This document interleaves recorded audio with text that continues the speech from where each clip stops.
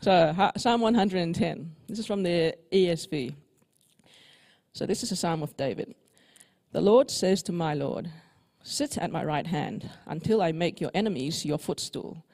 The Lord sends forth from Zion your mighty scepter. Rule in the midst of your enemies. Your people will offer themselves freely on the day of your power in holy garments. From the womb of the morning, the dew of your youth will be yours. The Lord has sworn and will not change his mind. You are a priest forever after the order of Melchizedek. The Lord is at your right hand. He will shatter kings on the day of his wrath. He will execute judgment among the nations, filling them with corpses. He will shatter chiefs over the wide earth. He will drink from the brook by the way.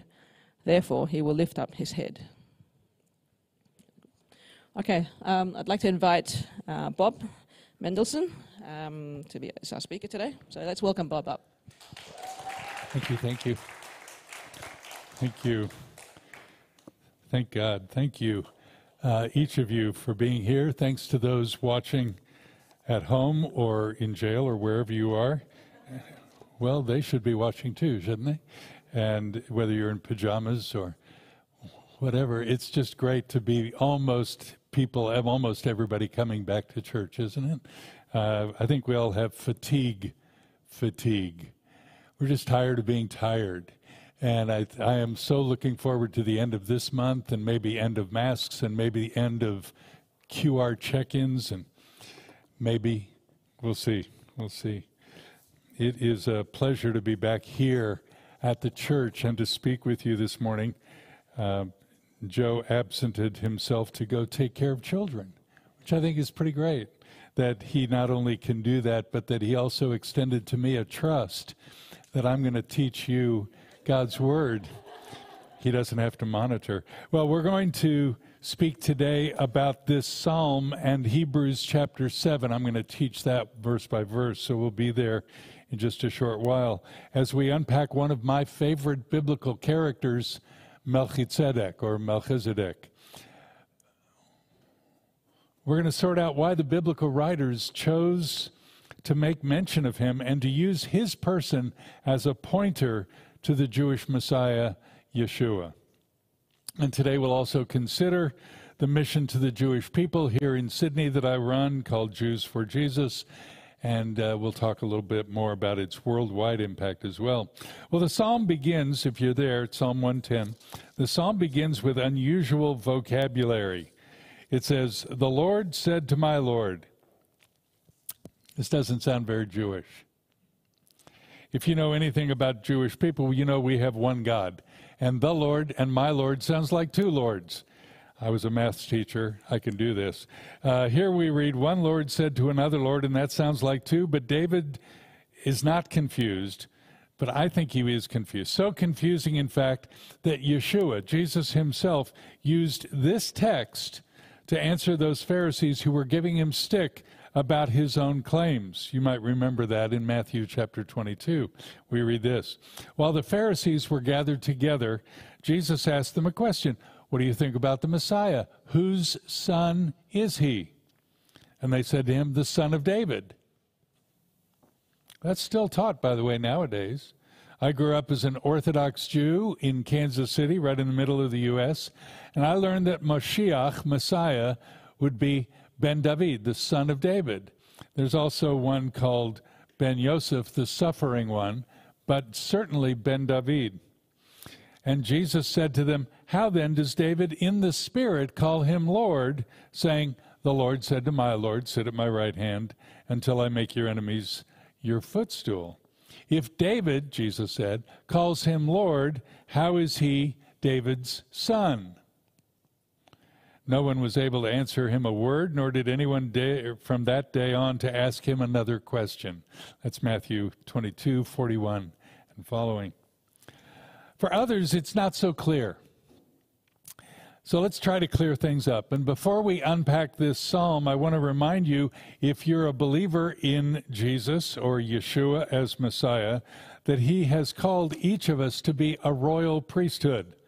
You might remember that in the Apostle Peter's words in 1 Peter chapter 2. You are a royal priesthood, a chosen race, a holy nation, a people of God's own possession, so that you might proclaim the excellencies of him who's called you out of the darkness into his marvelous light.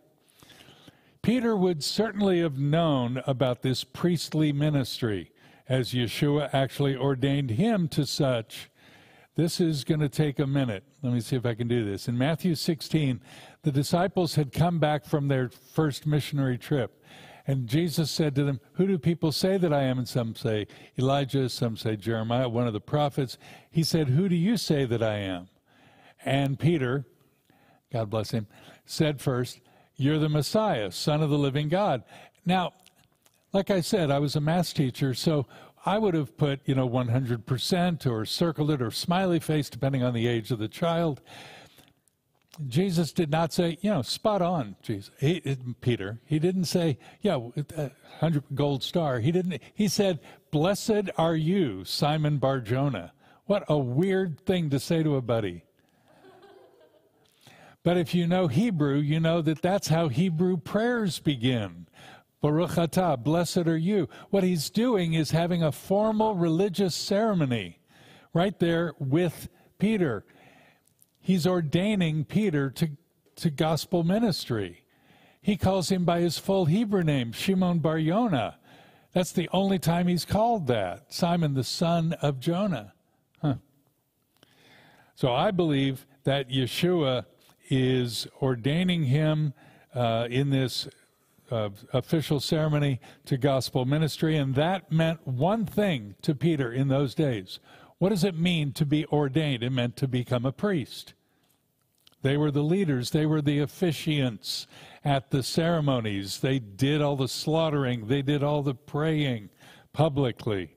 Peter's becoming a Cohen. That's the Hebrew word for priest.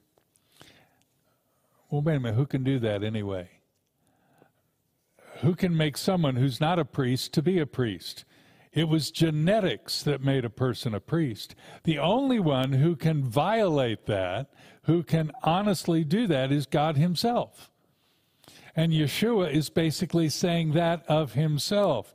Jesus is claiming to be God. This is an outrageous and awesome claim. But wait a minute. And here's the real problem today that we're going to try to solve. Jesus himself is not even a priest. But wait a minute, you've said to each other, Jesus is the great high priest. You've said that, you've prayed that, you've sung that. But he can't be, because the priests were from the line of, which one? Levi. And Jesus was from the line of Judah. Problem. We've got a problem. According to scriptures, a priest had to be born in the line of Aaron, who was a Levite. Levi being the third son of Jacob. Jesus, according to genealogies, was a great-grandson of Judah, the fourth son of Jacob. In other words, Yeshua came from the wrong son of Jacob. To be a priest, descend from Levi. Yeshua descended from Levi's brother. So he is disqualified. He cannot be a priest at all, much less make someone else into one. Therefore, something had to be done with that conflict. The writer of Hebrews will make a very clear and very important case for the priesthood of Yeshua, and I'll explain that just now using our featured character of the day, Melchizedek. Just for your reference, Genesis 14 is where we're first introduced to him. He is a king. He lived during the time of Abraham, about 2000 BCE. And he's mentioned both in our psalm today and the book of Hebrews. Who is he? Who is he? I preached this last year at a church, and the pastor got up and said, I'm renaming the sermon, Who the Heck is Melchizedek? I said, well, you can do that. I'm not going to. Melchizedek, according to the story in Genesis 14, was the priest of another people, geographically in what today we call Jerusalem. When Abraham had been successful in battle in retrieving his nephew Lot from his captors, Abraham wanted to say thank you to God, to demonstrate thankfulness to him right away. And he went to this guy named Melchizedek, both a priest and a king of Salem who promised to stand with Abraham. Melchizedek brought out what we would call communion. He brought out bread and wine. In Hebrew, he brought out Kiddush, a typical Friday night reminder of who God is, bread and wine. And he served some of the ministry leaders in Abraham's entourage. He also said a priestly blessing over Abraham, which was powerful. Now, the Bible makes it clear that the greater blesses the lesser. When Abraham, what Abraham did was surprising. He gave money. He gave a tenth, a tithe to Melchizedek, and thus gave honor to him. Let's read from Hebrews 7 and unpack it as we go. Let me get there. Hebrews. No jokes about coffee. All right, Hebrews 7, verse 1. For this Melchizedek, king of Salem, priest of the Most High God, who met Abraham as he was returning from the slaughter of the kings and blessed him, to whom Abraham gave a tenth of all his spoils, was first of all, by the translation of his name, Melech Tzedek. Melech, king, Tzedek, tzedakah, righteousness. He's the king of righteousness. Wouldn't that be a cool name to give your kid? Anybody name all those beautiful children who are just here? Any of them? No Melchizedeks. Well, maybe next year when I come. Anybody pregnant? Just checking. Beautiful name. And whether it was his title or his name, we'll just leave it. He was king of righteousness. It also says he was the king of Salem. King of Salem. Salem meaning shalom, meaning king of peace. Without father, look at that, without father, without mother, without, that's verse 3 here, without genealogy, having neither beginning of days nor end of life, but made like the Son of God, he remains a priest perpetually. Without father and mother, that doesn't mean he wasn't born naturally. What it means is that in the record of Scripture, he just pops onto the scene. He did have beginnings. He does die later, but the Bible doesn't make mention of those events. What matters is this moment with Abraham. Verse 4. Now observe how great this man was, to whom Abraham the patriarch gave a tenth of the choicest spoils.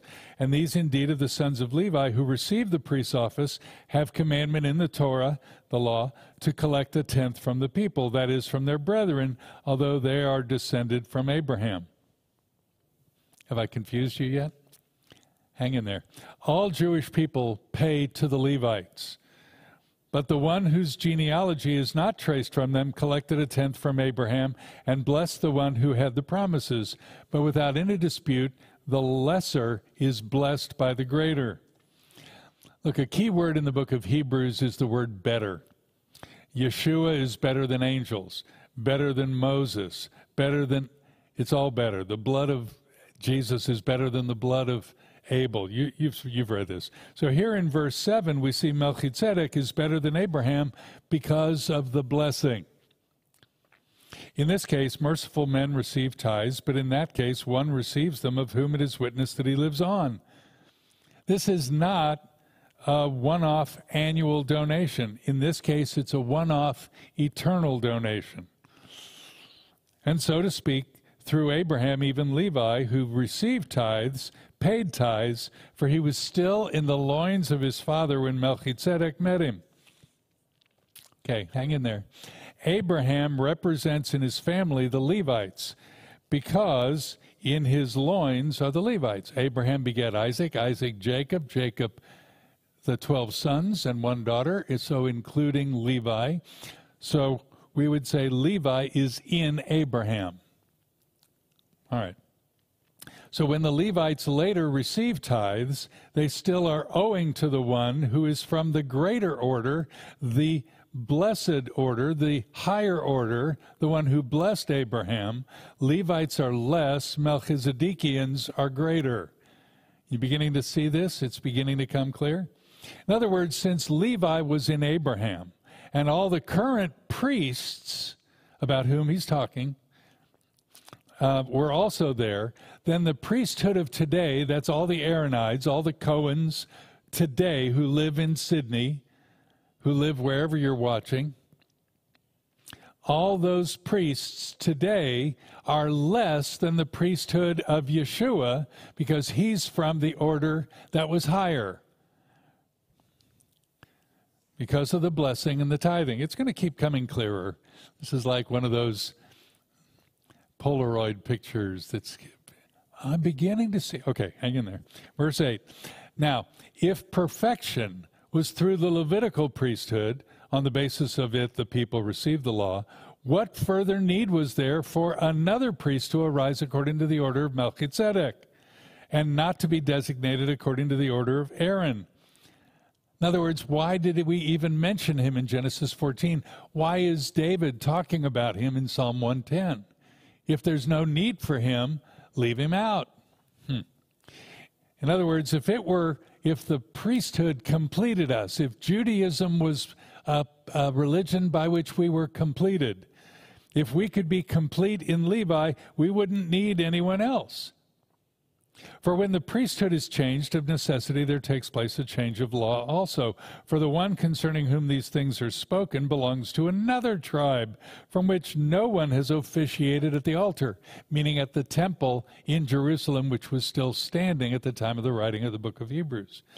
For it is evident that our Lord was descended from Judah, a tribe with reference to which Moses spoke nothing concerning priests. And this is clearer still. If another priest arises according to the likeness of Melchizedek, who's become such not on the basis of the law of a physical requirement, but according to the power of an indestructible life. Yeshua came from Judah and was as such disqualified from being our high priest in heaven. But cleverly, the writer of Hebrews, whom I think is a woman, don't ask.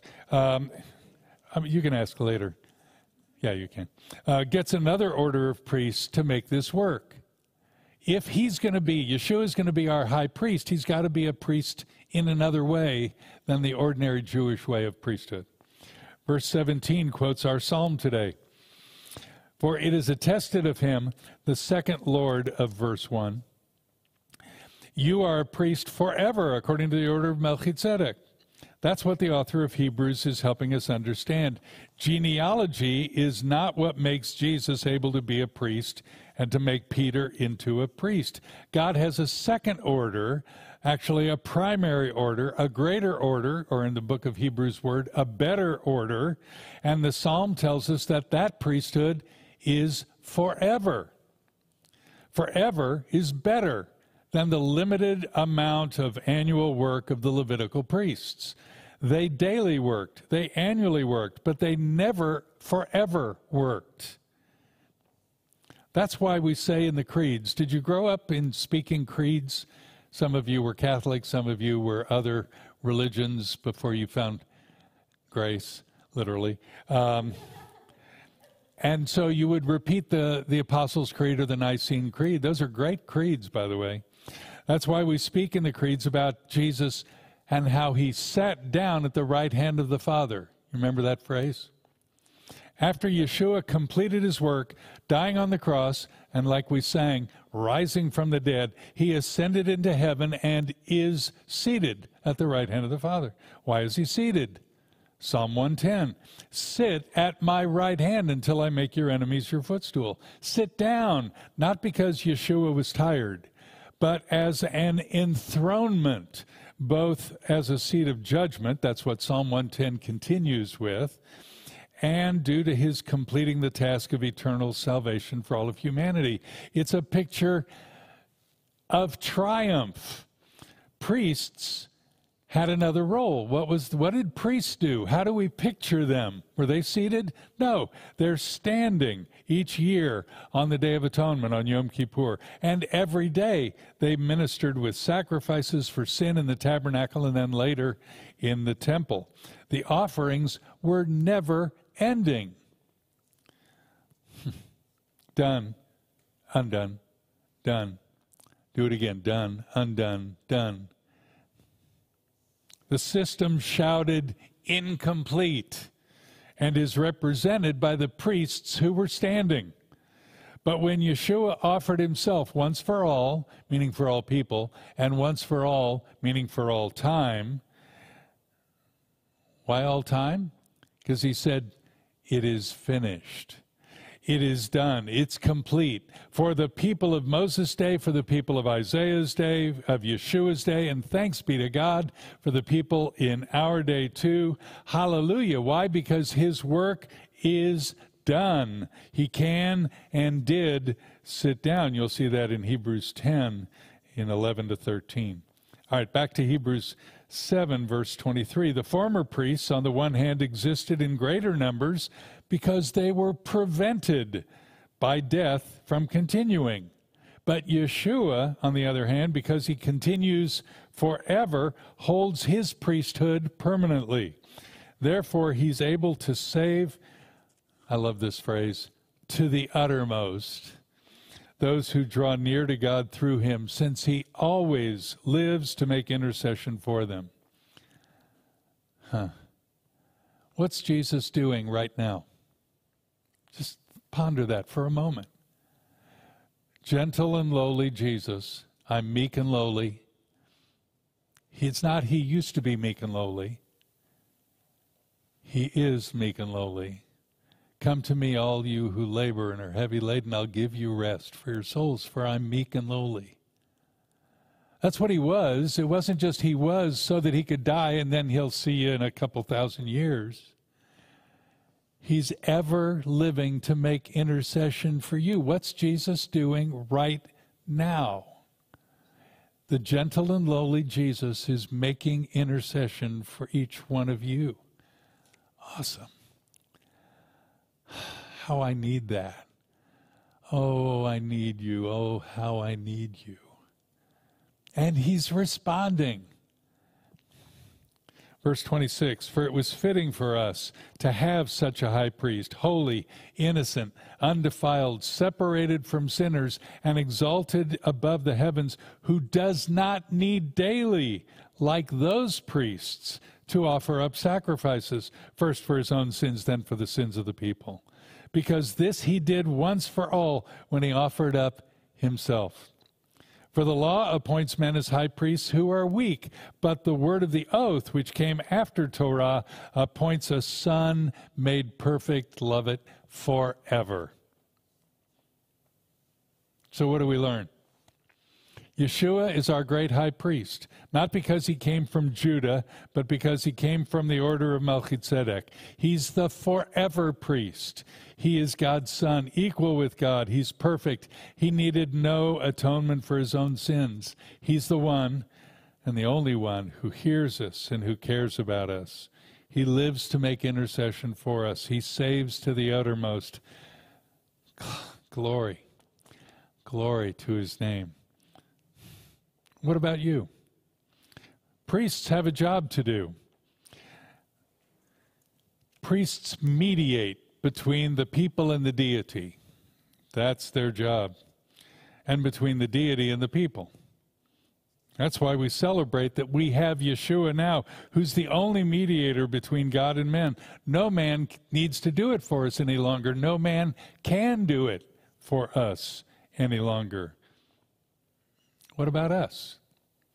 I mean, it's great to learn about Jesus and his priesthood. You know, we don't have a high priest who can't... Why did she write double negatives? We don't have a high priest who cannot... So we have a priest who can sympathize. There you go. Can we edit the Bible? Can we... Don't do that. We don't have a high priest who cannot sympathize with our weaknesses, but one who has been tempted in every way like as we are, yet without sin. Therefore, since Jesus did all that and is ever living, therefore let us draw near with confidence. Not because we're not afraid of coming to him. Oh, Lord, you don't know what I did. Yeah, I do. No, you don't really know it. You don't know what I was thinking. You don't know how I spoke. You don't know the misbehavior in which I've lived. Oh, I know. What does he say? Draw near. Draw near. Thank you, Lord. With confidence, not with embarrassment, not with shame, with confidence, draw near, because he's meek and lowly. Draw near with confidence to the throne of grace. You guys should know this back and forth. Draw near to the throne of grace so that we may receive mercy and find grace to help in time of need. I mean, okay, after learning about Jesus and his priesthood and that he's awesome and fulfills biblical requirements, okay, so what? So what? In the same way that God ordained Peter, God calls you to be a priest. You believe that? Let me ask that again. You believe that? That means you represent God to the people and the people to God. That means you speak about God to others and you speak about others to God. We evangelize and we pray. That's what a priest does. Listen to this odd phrase. It's an odd phrase. It's in Romans chapter 15. I found it one day in accident. You know how that is when you stumble across a word. And it's in the Greek, and it's the only time the word priest is used in a verb form in the Newer Testament. Romans 15:15 and 16, it says this. Paul wrote, I've written very boldly to you on some points so as to remind you again, because of the grace that was given me from God, to be a minister of Messiah Yeshua to the Gentiles, ministering as a priest the gospel of God, so that my offering of the Gentiles may become acceptable, sanctified by the Holy Spirit. I say it's odd because it's the only time in the NT that the word priest is used in verb form, and what we are as the body of Messiah here at Grace Church and at all the other churches that are meeting in the neighborhood, one right here in this complex and one 400 meters away called Dayspring and one just a little fellowship group called Hillsong. Anyway, there's a whole bunches around the Hills Alliance. There's so many beautiful churches where the gospel of Messiah is proclaimed. We, all of us, are to function as a royal priesthood, if you will, all of us together, reaching a lost world, bringing them to God and bringing God to them. We together are a witness, and a holy one at that, of the holy God. If you're here in the sanctuary or you're watching elsewhere and you're not yet a believer, I urge you to hear these words, to consider Yeshua, our great high priest, who alone went into the heavenly tabernacle made without hands and secured our and your eternal forgiveness. Consider and receive him as Savior and Lord. He is our Messiah and the one who lives to intercede and to cry out on our behalf. Hallelujah. What a Savior. Then when you also join him and believe Yeshua died for your sins and rose from the dead for us all, then you can join us. And together we'll make a clear proclamation to the world of God's eternal message of hope and joy, of forgiveness and salvation. And that, friends, is why I'm here today, to help you all see the priesthood of all believers. That is, that we all together are a priesthood to the world, and I'm here to ask you to pray for our work of Jews for Jesus in Sydney and around the world. Quick story, maybe two. A quick story about a guy named, I'll call him Alan. Alan's been coming around our bookshop in Bondi Junction for years. He's been coming to our meetings for a while and leaving early. You know people like that. They come, they check in, swoop in, swoop out. That's okay. He's about 40 years old, and his life is a mess. He admits that. He comes in and once in a while he says, you got a Bible verse for me? And I'll read him a Bible verse and he'll take it and say, thanks, I got to go. Boom. And sometimes he'll come in and just make tea for himself. Okay. So he's been in and out for literally years. Tuesday, a couple weeks ago, he walks in, he says, okay, I believe Yeshua is the Messiah. And after they picked me up off the floor, I said, this is awesome. This is awesome. Are you serious? And we prayed together just then. Let's profess this. Let's say these words. I want you to profess this. And then I immediately went to the book of Acts and said, you know what the boys and what the people did there once they came to faith? They got water baptized. He said, yeah, I'm not ready. I said, you will be. So we talked about it. And 2 days later, we took a ride over to Watson's Bay, not for a swim, but for an immersion. And he came out, and he was not only wet, he was just beautiful. You could see something in him. 2 days later, he comes into the shop and he says, I really feel peace. And I thought, he didn't get a card like, okay, you will feel peace after your bed. No, I mean, he just really had an experience with the Lord. And now it's been 2 weeks, and he's coming in pretty much every couple days, and he joined our Bible class on Friday morning. It's just really neat to watch what God does with people. We have loads more stories I want to tell you. Can you pop up that QR code? This is for everybody who's in this sanctuary, and for you at home. Can they see it too? Really? You guys are tech savvy. Jimmy, you're not the only one. But Jimmy saved the day for me today, which was great. There you can, if you'd like to join us, and you can use Square after the service if you want to, be very physical with it, or you want to just punch that on your phone. Everybody uses QR codes for everything for now. Just go to that website. It's jewsforjesus.org.au/giving, and there's lots of ways to do that. I had a lady take a picture of it, not to use the QR code, but so she could get the URL. I said, we could just type in the URL. Oh, yeah, I guess. Okay, there you go. Look, we're all overwhelmed with so much technology. And there are some cards back towards the back. Oh, you've got them. You're stashing them. Okay, so you want to pop up? Would you do that and just hand these out? Some people actually use pens. And so if you want, could you, you can become distributors. Thank you for that. And you can assign an assistant. This is perfect. So when you get this card, just tear it right there and fill out, use a pen or whatever people use anymore. No, I still use a pen. And just put your name and details, and we'll get you the newsletter. We send it by email. We send it by post, whatever you prefer. We like sending out the newsletter because it's got real stories of guys like Alan and real teachings like I'm trying to give you today. And it's all over the globe, what God's doing in Israel.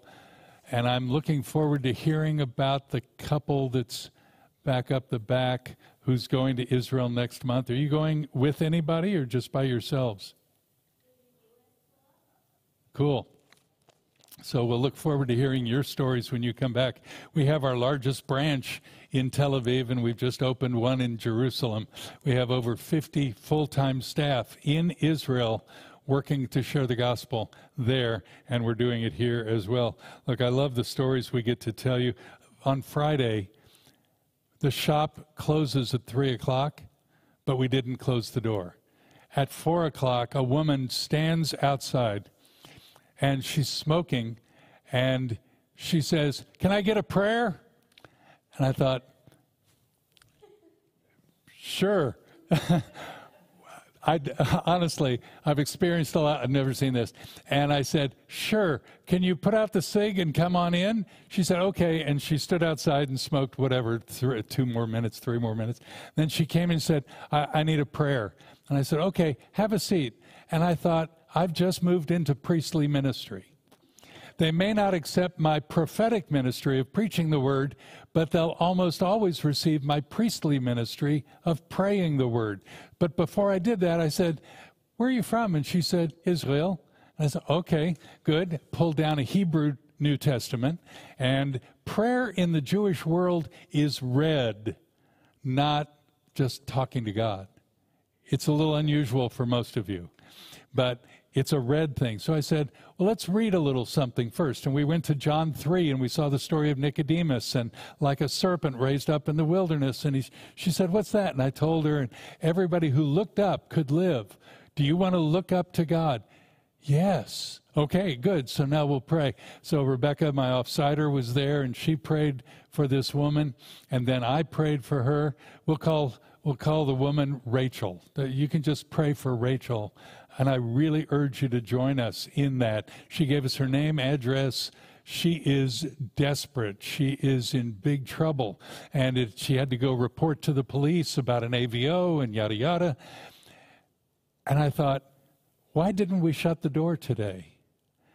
and go home like we always do on Fridays because of Rachel, because God wanted us to be in the priestly ministry. It was so awesome. She goes, and Rebecca and I are talking, and we're doing a couple other administrative things. 30 minutes later, Rachel comes back with energy right back into the shop door, and says, "It worked. It worked." And she had she explained about the problem she was going to have at the police. The police dismissed it. Everything's good. And we said, "Praise the Lord." And she said, "Hallelujah." And I thought, okay. But she took the New Testament that we gave her, it's in Hebrew, and she kissed it. You got to know, Jews finish prayers with a prayer book by kissing it and then putting it down. But she kissed it, giving it its due honor. There's something going on in Rachel's life. And I just want you to be part of that. I want you to feel what we feel, which is the one-by-one ministry to Jewish people that God gives us. It's pretty awesome. I've promoted a couple things. Let me just show you two more things. I'll be done in a heartbeat. One is this 100 Prophecies brochure. Yeah, it just keeps going. 100 Prophecies fulfilled by Jesus. It's really a great, useful tool for you in trying to explain the good news. And this book, which has a really a decent cover, but it's not real flash. It's called Mere Evangelism, written by a Jewish believer, longtime friend named Randy Newman. It's all about how you can take ordinary conversations and turn it towards the gospel. It's not written for Jews, it's written for anybody, for people in Castle Hill and for people in all the 7 hills and all the places where you and I might travel. It's really a great book. It's on the not-so-free side of the table back there. Pastor Joe, wherever you are, thank you for watching the kids. Thank you for the trust you have in me and in Jews for Jesus. I trust that some of you will join us as partners in ministry, in financial giving, in praying for us in our continual work. If you want, fill out that white card and give it to me up the back. It would be a real blessing to continue to, I believe in partnering together with churches all around Sydney, Melbourne, around the country. Thanks. Pam, do I turn it back to you? I will do that. Shalom. Thank you.